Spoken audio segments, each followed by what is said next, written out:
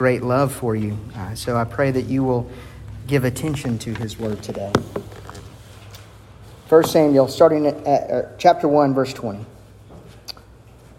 And in due time Hannah conceived and bore a son, and she called his name Samuel, for she said, I have asked for him from the Lord.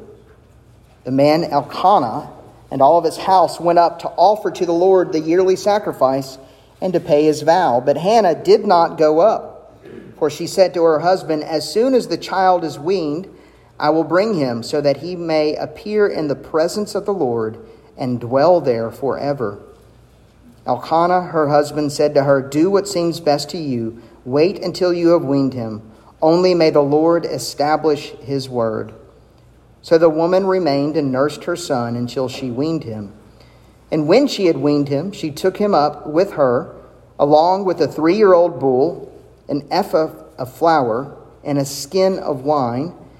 And she brought him to the house of the Lord at Shiloh, and the child was young. Then they slaughtered the bull, and they brought the child to Eli. And she said, O my Lord, as long as you live, my Lord, I am the woman who is standing here in your presence praying to the Lord. For this child I prayed, and the Lord has granted me my petition that I made to him. Therefore I have lent him to the Lord. As long as he lives, he is lent to the Lord. And he worshipped the Lord there. The grass withers and the flowers fade, but the word of the Lord stands forever. Let's pray and ask for the Lord to help us understand his word. Pray with me, please. Father, we thank you for giving us this beautiful word today of the fulfillment of your word to Hannah and your promises.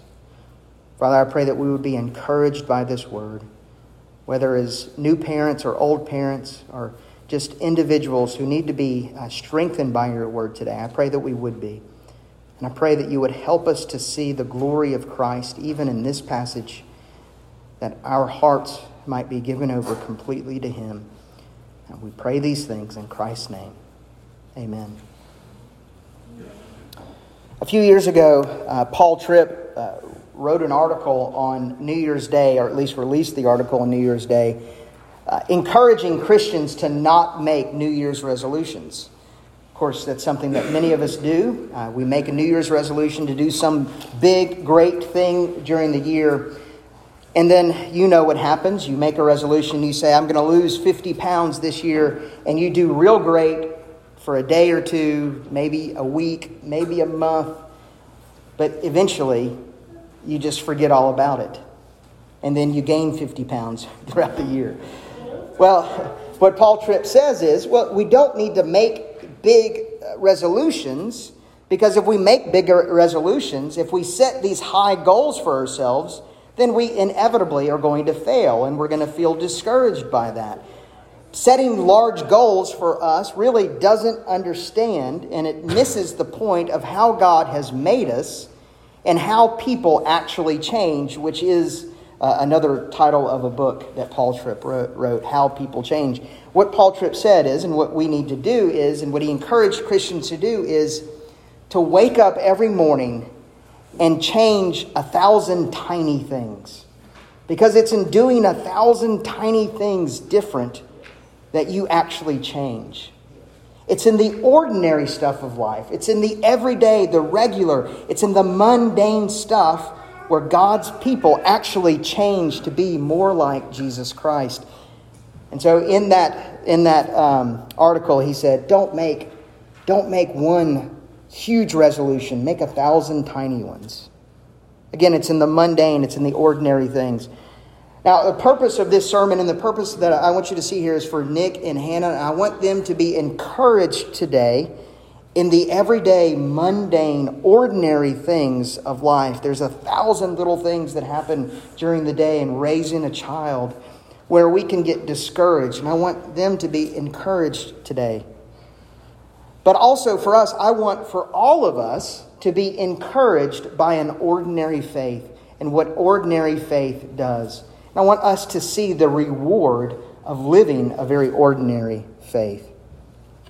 So I want to look at this passage in 3 ways. First of all, I want us to see that ordinary faith recognizes God's sovereignty and hopes in God's goodness. It recognizes God's sovereignty and hopes in God's goodness. So that's the first thing that I want you to see, recognizing God's sovereignty. In order to see that, we need to have a little bit of background.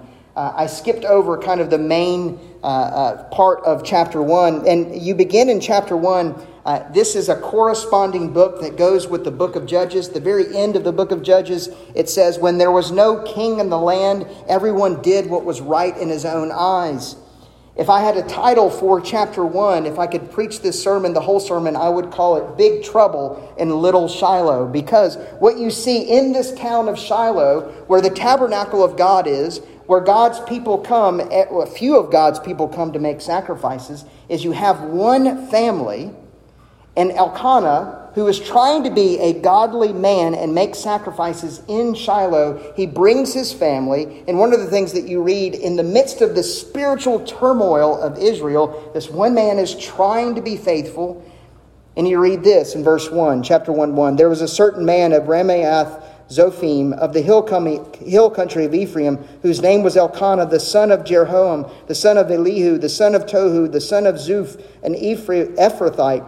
He had 2 wives. The name of one was Hannah, and the name of the other was Peninnah. And Peninnah had children, but Hannah had no children.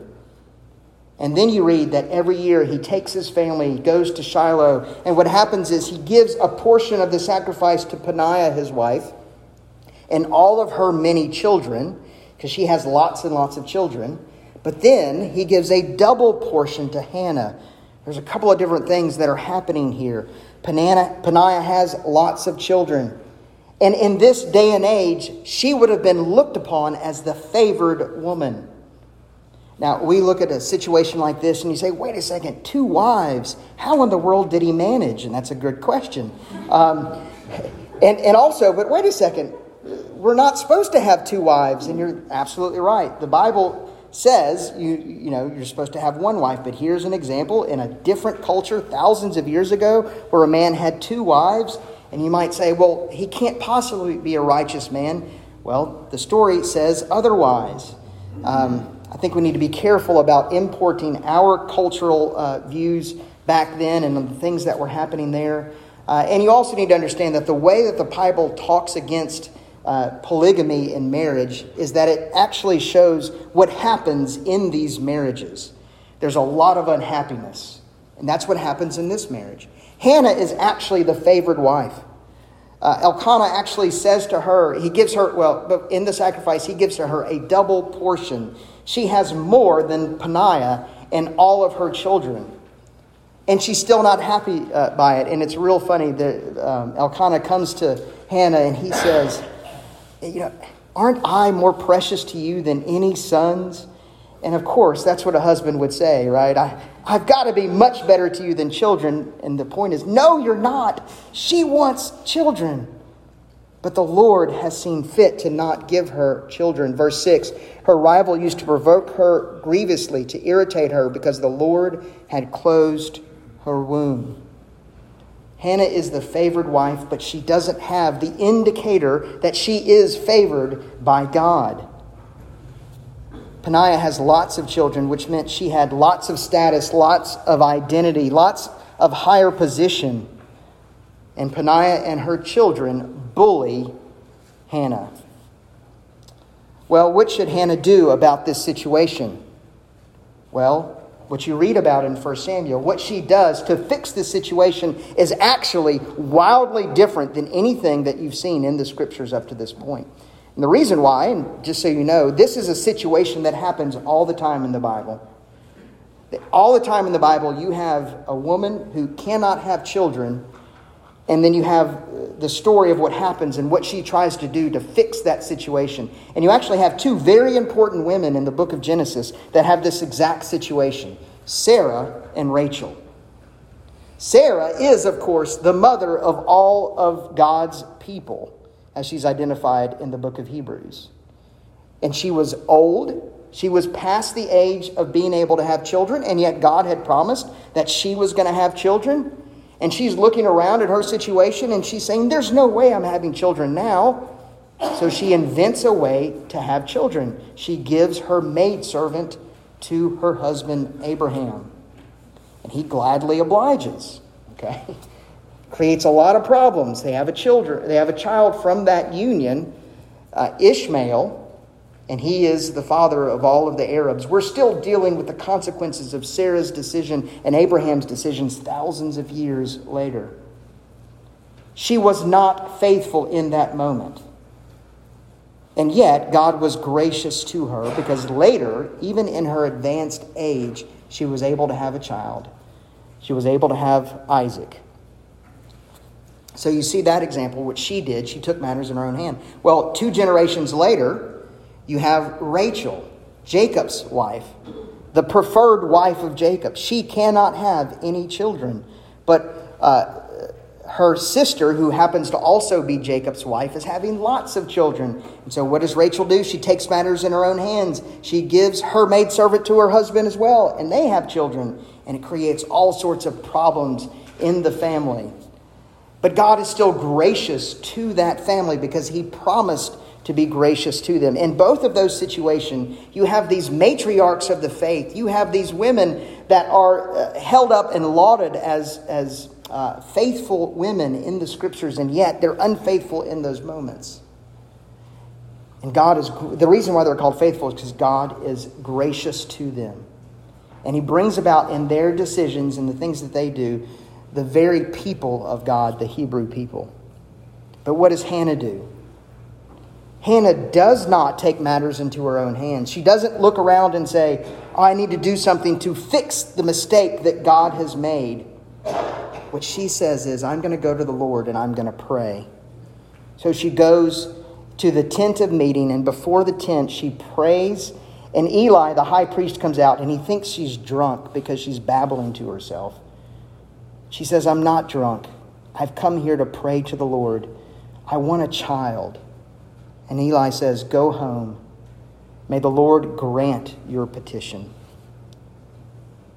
She goes and she simply prays to the Lord.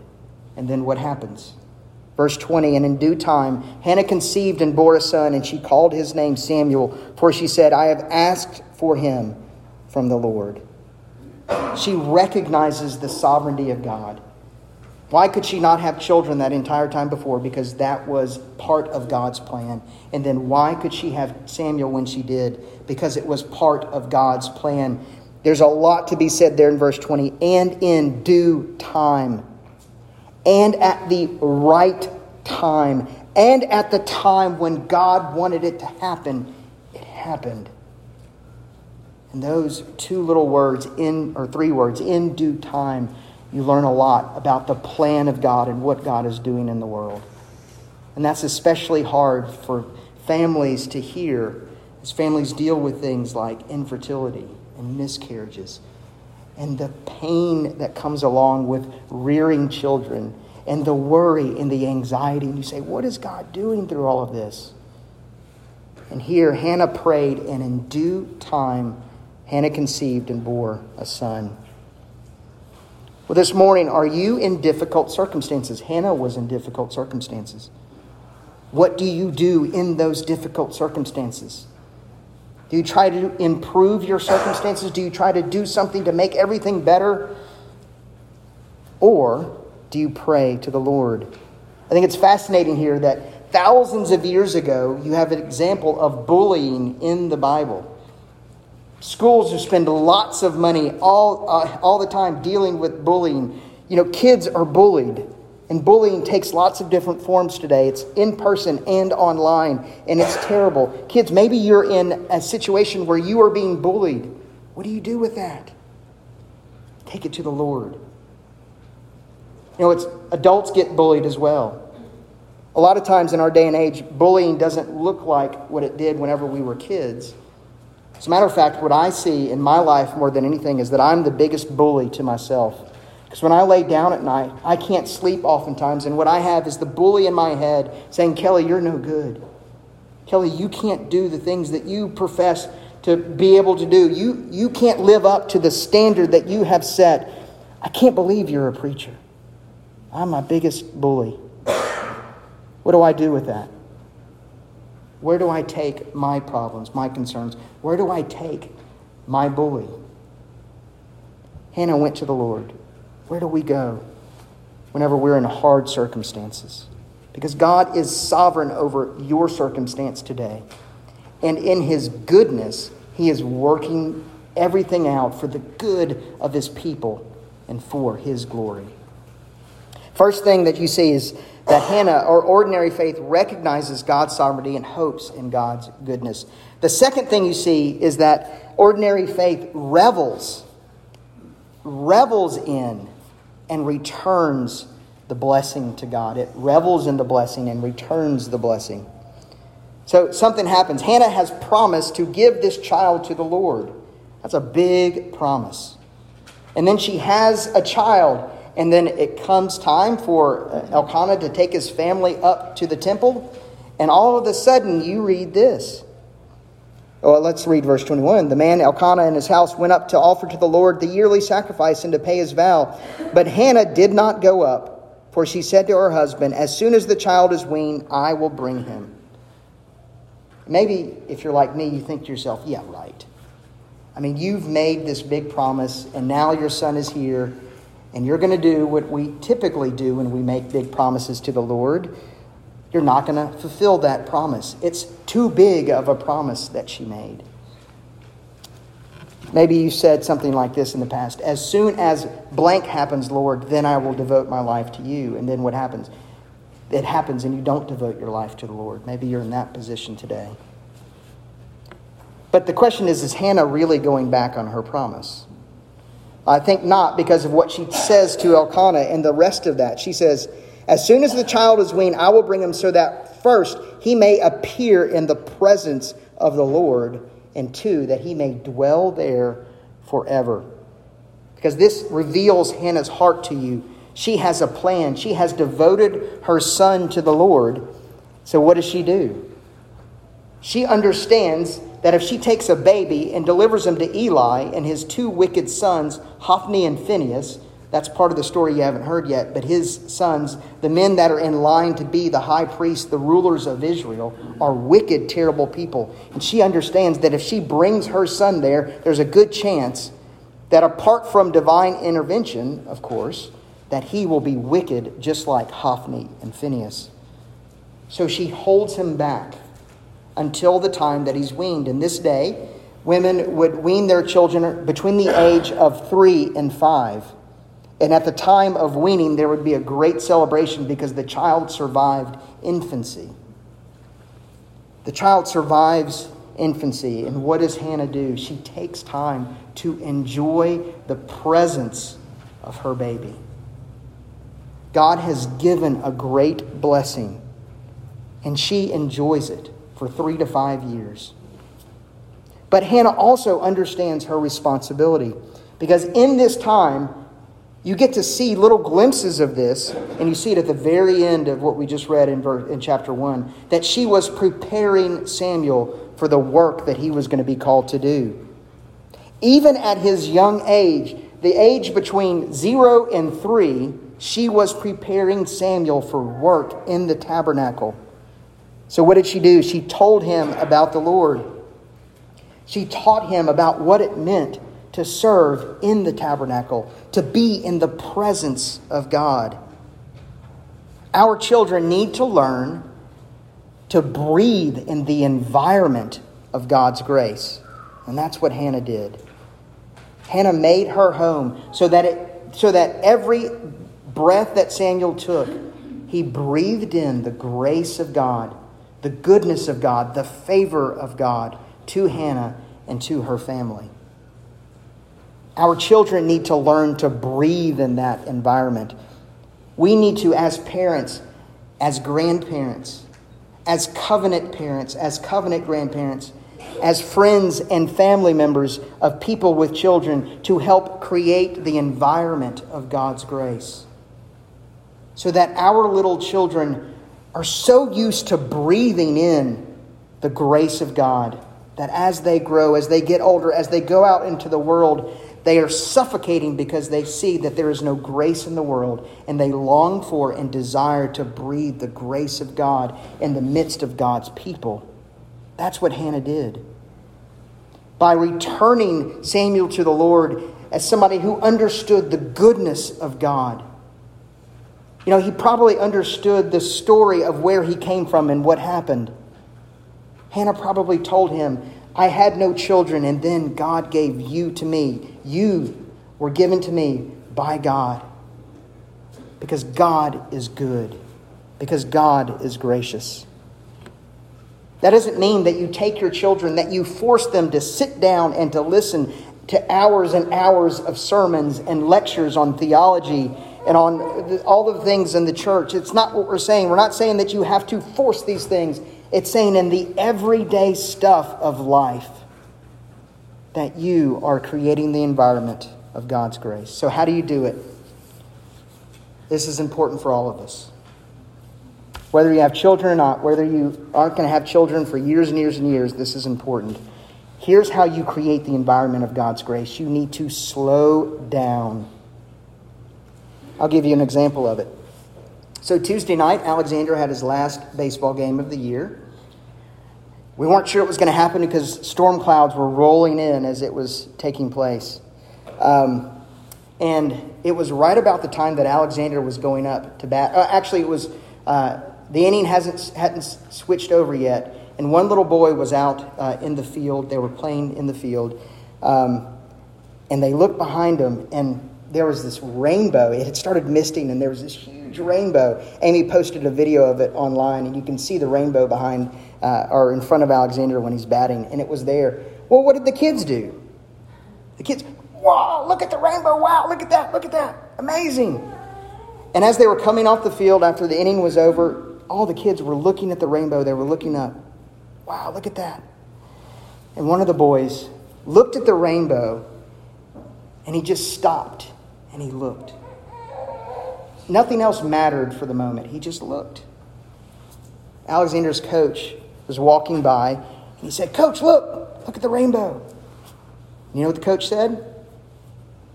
Get your head in the game, son. That's not what he said. Don't worry. He said, he turned around, he looked at the rainbow. He said, wow, isn't God good? Isn't he good to show us that?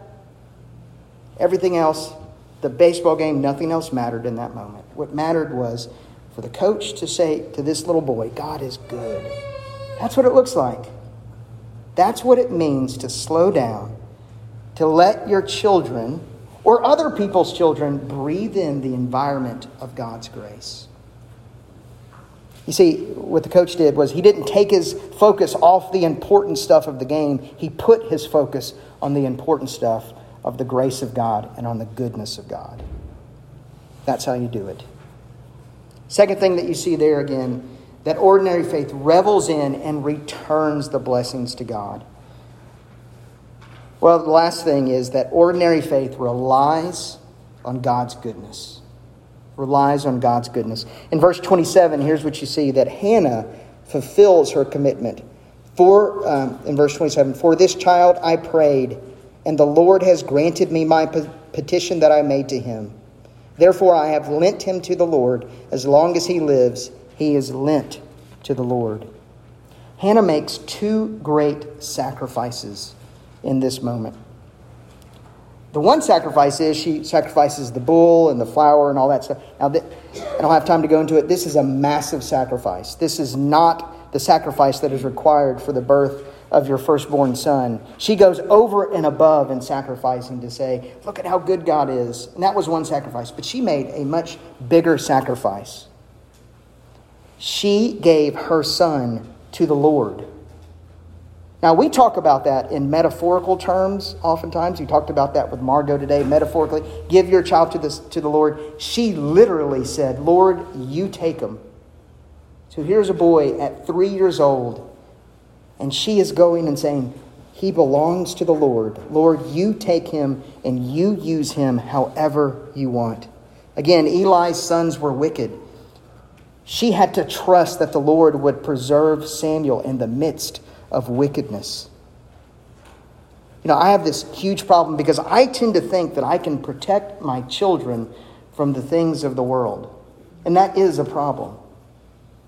When I'm out in public with my children, I see them out playing. I kind of have to have an eye on them at all times. And if for like 30 seconds I don't have an eye on them, I start getting real nervous. And then I have to go find them. And I have to go look and see what they're, make sure. And you think, well, that's just being a good parent. There's a fine line between being a good parent and being an unfaithful parent. Because what I'm doing oftentimes in that moment, I'm putting myself in the place of God, and I'm saying, I can protect my children at all times. Now, yes, we should protect our children. Yes, we should care for our children. But it's a matter of the heart, because the reality is that we can't. Because our children are not our children. They belong to the Lord. We are to give our kids to God. Because here's the reality. God cares for Alexander and Rosie way more than I ever will. God cares for Margot way more than Nick and Hannah ever will. God cares for our kids. God cares for our families more than we can. Here, Hannah is being faithful because she knows that God is God. That come what may, that God will take care of Samuel. That means, yes, even sometimes bad things are going to happen. But that doesn't change the goodness of God to him. So that means with your children, what should you do? Give your children to God. Give them to the Lord. Now, don't drop them off here at the church tomorrow morning, please. But in your heart say to God, God, these are your children. Take them, use them, guide them, protect them, and help me trust you. Trust you in your goodness with my children. Here's the great thing about ordinary faith in conclusion. Ordinary faith gets less of the things of the world, but it gets more of the things of God. Ordinary faith gives so much of the world away that it gets all of God in return, and it's an amazing thing. Ordinary faith gets to see extraordinary things. You know what happens to Samuel? This little boy that she leaves at the tabernacle at 3 years old grows up to be a king of Israel. Now they call him a judge, but that's what they were. He was a king over Israel. Ordinary faith gets to see amazing things. And you know what Samuel did? Samuel actually anointed the true king, the better king, King David. Ordinary faith sees extraordinary things. And our ordinary faith, moms, dads, your ordinary faith today prepares the world for the true king to return. Jesus Christ is coming back. And what you do in your families today prepares the world to see Jesus Christ, to behold Jesus Christ in his glory. That's what ordinary faith does. Let's pray. Father, we thank you for giving us this word today. I pray that you would help all of us to have an ordinary faith that clings to the promises of God, that clings to the work of Jesus Christ through the Spirit, that helps us see his glory in everything. Pray that you would help us breathe in the environment of God's grace, and that our children would breathe that in, that they would learn to live on that. Father, we pray these things in Christ's name. Amen. We're going to close by singing our final hymn, It Is Well With My Soul.